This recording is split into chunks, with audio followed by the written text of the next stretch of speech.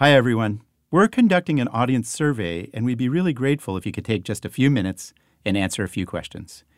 Please visit survey.prx.org/happiness to take the survey today. That's survey.prx.org/happiness. Thank you. The Science of Happiness is brought to you by Progressive, one of the country's leading providers of auto insurance. With Progressive's Name Your Price tool, you say what kind of coverage you're looking for and how much you want to pay, and Progressive will help you find options that fit within your budget. Use the Name Your Price tool and start an online quote today at Progressive.com. Price and coverage match limited by state law. And while I was working, headphones on, swaying to the new De La Soul record, Delight, I noticed a white girl. She looked 15, but could have been, I suppose, a college student, standing next to me with her hand raised. I looked up, confused, and pulled my headphones back, and she said, like a coach or something, "Working on your paper? Good job to you, high five."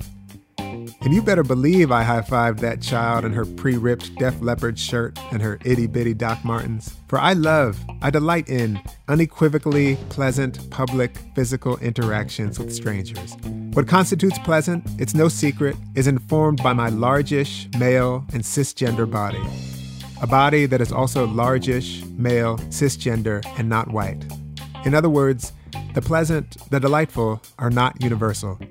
We should all understand this by now. I'm Emiliana Simon-Thomas, the Science Director at the Greater Good Science Center, filling in this week for Dacher Keltner. What would it be like to take some time out every day to savor the small things in life? That's the challenge award-winning poet Ross Gay gave himself on his 42nd birthday, to chronicle things that brought him joy each day for 1 year.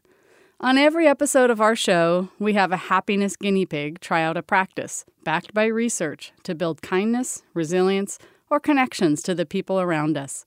Today, we're talking with Ross about his own practice, which he shares in his most recent book, The Book of Delights, which is a series of 102 short essays about the small and often overlooked sources of joy around us. Ross, thank you for joining me on The Science of Happiness. Yeah, it's my pleasure. I'm glad to be here. Writing about anything every day for a whole year is no small feat, particularly when you're trying to consistently focus on the positive. Was it hard for you to write about delights for a whole year? At the beginning, I was a little bit worried that I wouldn't have enough things to write about. And within a couple weeks, I became much more attentive to the number of things that were like sort of truly delightful that I often sort of overlooked in my daily life. I would find a little time to do my little writing, and I would have to think about, well, that thing was delightful, that thing was delightful, let me try to think about this thing, Getting to choose. That was sort of the fun part. But the other thing is that there were other days when the not delightful was sort of weighing heavily on my mind, and that was also something that this book sort of contends with.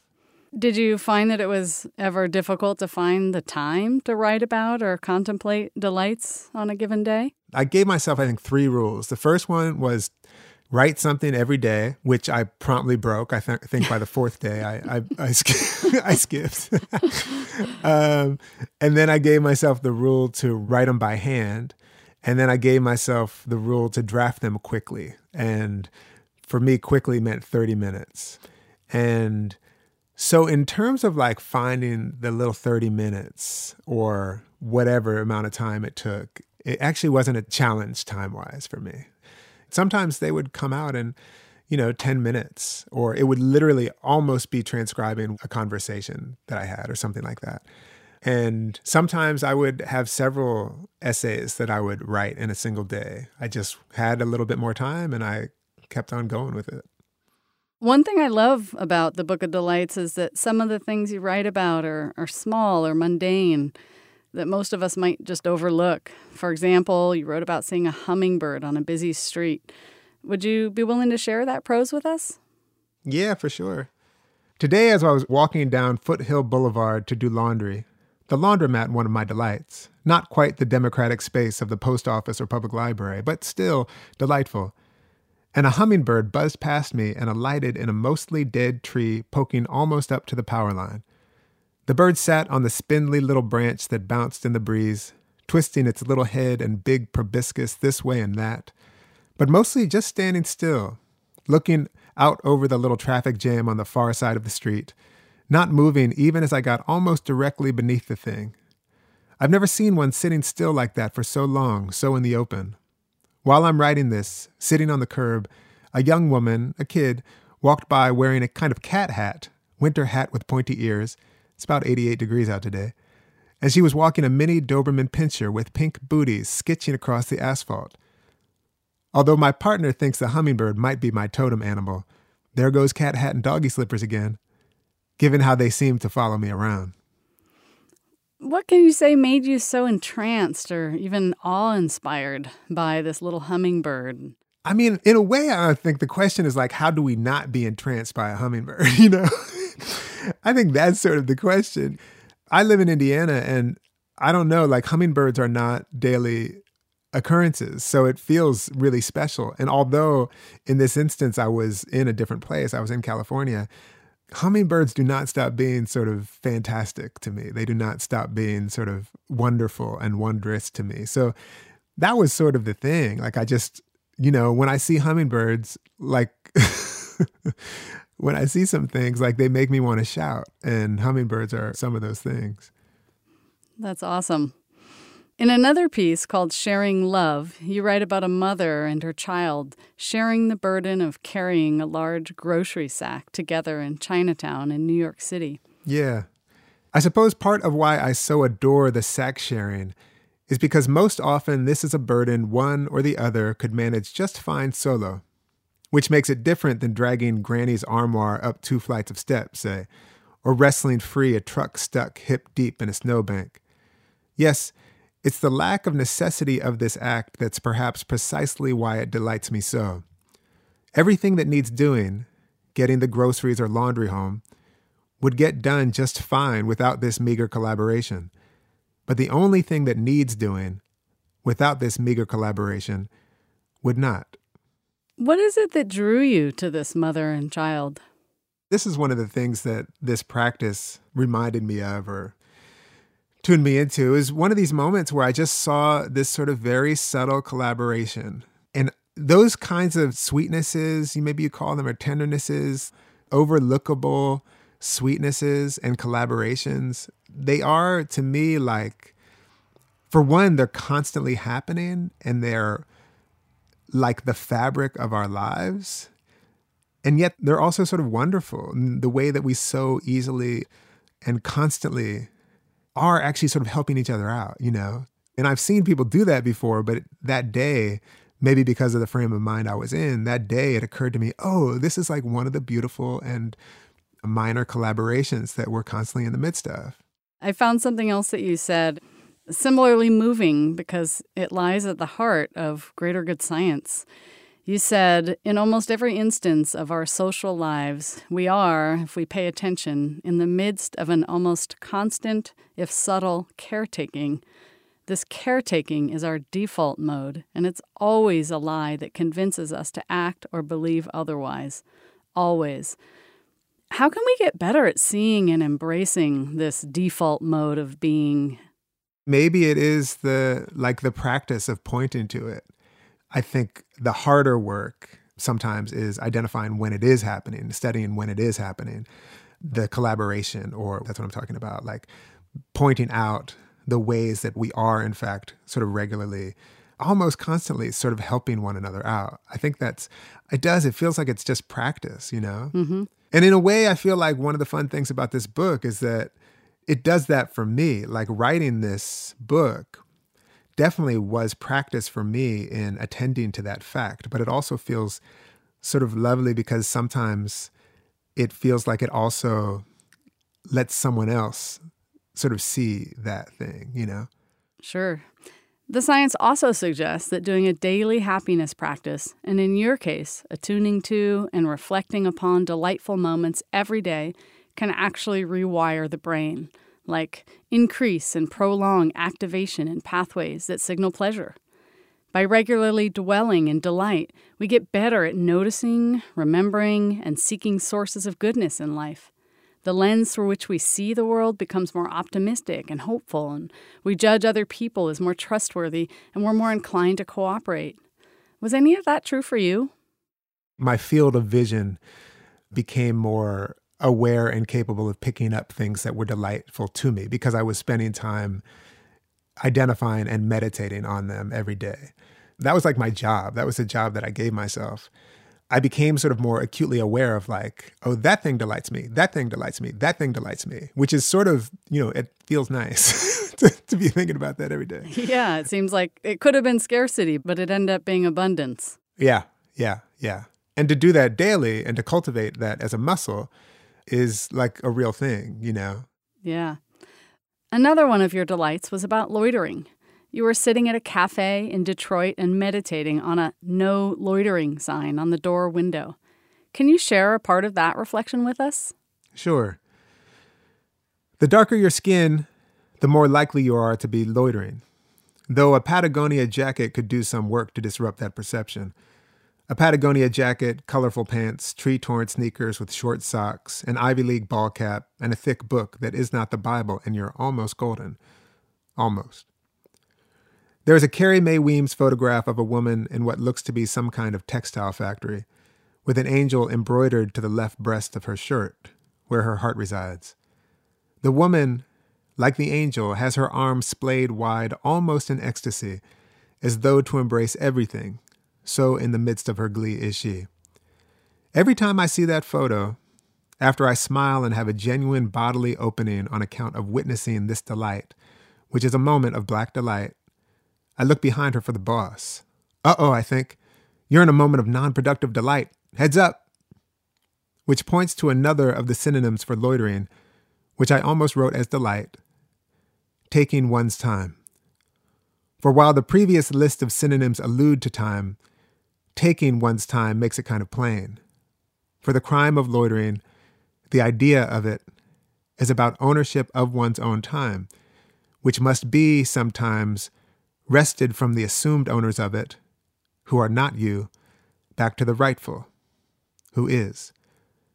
And while having interpolated the policing of delight such that I am on the lookout for the overseer, even in photos I have studied hundreds of times, on the lookout always for the policer of delight, my work is studying this kind of glee, being on the lookout for it, and aspiring to it, floating away from the factory, as she seems to be. How was reflecting on the idea of loitering and how that's perceived to be related to the color of your skin one of your delights? Occasionally, what I do find delightful is also informed by its opposite. So loitering, it occurred to me that I love just hanging around. And then, of course, if I'm thinking about hanging around, it makes me think about, oh, well, part of the thing that I love about hanging around is that plenty of times I'm asked to move along. And so then it leads into a conversation, of course, a meditation on racism and public space and who's allowed to be where and when and how.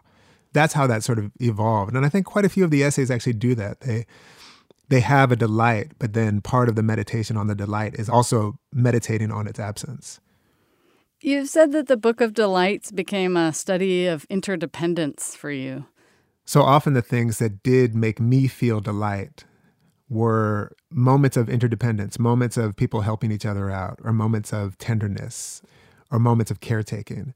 And that was one of the things where I sort of realized like, oh, this thing called interdependence, which is the real thing, makes me delightful. And the second thing that I realized is that when I witness that, upon feeling that delight, I want to tell someone, I want to share, So there's this whole sharing thing that comes with it. And I haven't quite articulated this yet, but there is something about the self that gets more sort of truly connected. Like there's some way that the self becomes more truly connected to other selves, throughout all of this experience for me. That's my feeling.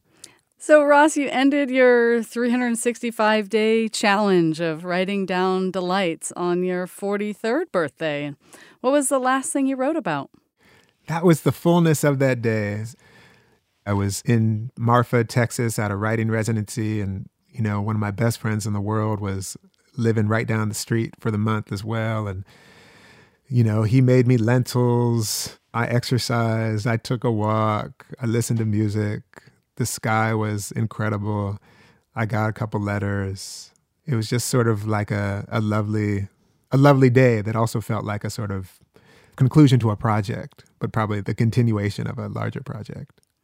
Do you find that you still engage in this looking for or savoring and appreciating delights, even though the project has come to a conclusion? Oh, 100%. Absolutely. And it's been really lovely because it's sort of, writing this book has helped me to firmly articulate that my job as a writer, what I'm most curious about, and my ultimate inquiry is about joy. I think joy and love are sort of pretty much the same thing. That's my question. That's the question of my work, and maybe it's the question of my life. And I learned that from this book, and so that'll sort of carry forward for the long haul, I think. Do you have any expert tips or tricks or sage advice for people who might want to engage in this kind of noticing daily delights practice, or even draft their own book of delights? I don't know. I guess I would just be like, however it's fun to you, however it's fun and useful. I do feel like the practice of sharing what you love is crucial. However you do it, whether you do it by talking to someone, or you write letters, or you write your own book of delights, I do feel like sharing what you love with someone, and that someone might be you, might be yourself, is crucial to our well-being. Yes. Ross, you're such a champion of the exercise of connecting with others in what we might call capitalizing on positive events. That's sharing these warm feelings, acknowledging the ways that we're all connected, and honoring the interdependence that humans all share in enjoying the world that we live in. I want to thank you for joining us on The Science of Happiness. Thank you very much. Hiring the right team for your business can be a long and arduous process. With Indeed, there are no long-term contracts. You can pause your account at any time, and you only pay for what you need. Indeed.com is the hiring site that helps you find quality candidates with Indeed Instant Match. Indeed searches through the millions of resumes in their database to help show you great candidates instantly. Want your quality shortlist fast? You need Indeed. Right now, our listeners get a free $75 credit to upgrade your job post at Indeed.com/happiness. This is Indeed's best offer available anywhere. Get a free $75 credit at Indeed.com/happiness. Indeed.com/happiness. Offer valid through March 31st. Terms and conditions apply. We know from science that giving to others, especially those in need, can make us happier as a community. Unbound is an international nonprofit that partners with families living in extreme poverty, empowering them to become self-sufficient and fulfill their desired potential. When you sponsor a child, young adult, or elder through Unbound, you invest in personalized benefits that support goals chosen by the sponsored individual and their family. Unbound sends more than $100 million each year to support families in under-resourced countries. You can make a real and direct impact, offering hope in the life of someone when they need it most. Partner with a new friend today at unbound.org/happiness. Research shows that when we savor the moments that we're in, or even a moment in the past, it can make us happier. Kara Palmer is an assistant professor of psychology at Montana State University.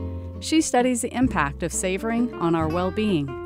We can think of savoring pretty broadly, right? So this can refer to any way that we attend to or appreciate or really just maximize the positive experiences that we have in our daily lives.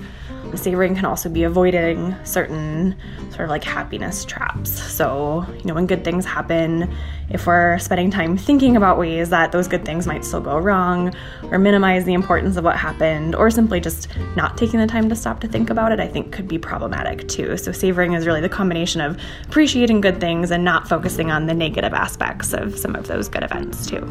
So we know that people who tend to savor more often, they generally experience just greater emotional well-being in their daily lives, greater happiness, greater self-esteem. You see these increases in happiness, not just in the moment when you're savoring, but also over time too, and just your general emotional well-being in terms of our long-term emotional health. We know that not only do people who typically savor experience all of these good outcomes, but this is something we can also train people to do as well. We can essentially just ask people to take the time and to sit back and really reflect on good experiences that they have, and really just be mindful of what those experiences were like. And so studies that have done that have shown that over time, if people do this and practice this, you actually see decreases in depressive symptoms.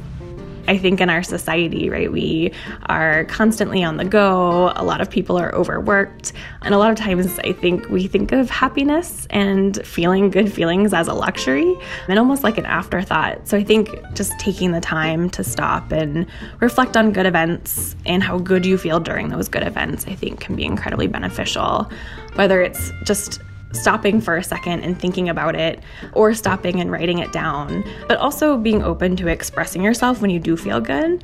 And if something good or exciting happens, sharing that with somebody you love, or sharing that with somebody who will also be happy for you. I think these are all great ways that we can take time to stop and smell the roses, so to speak.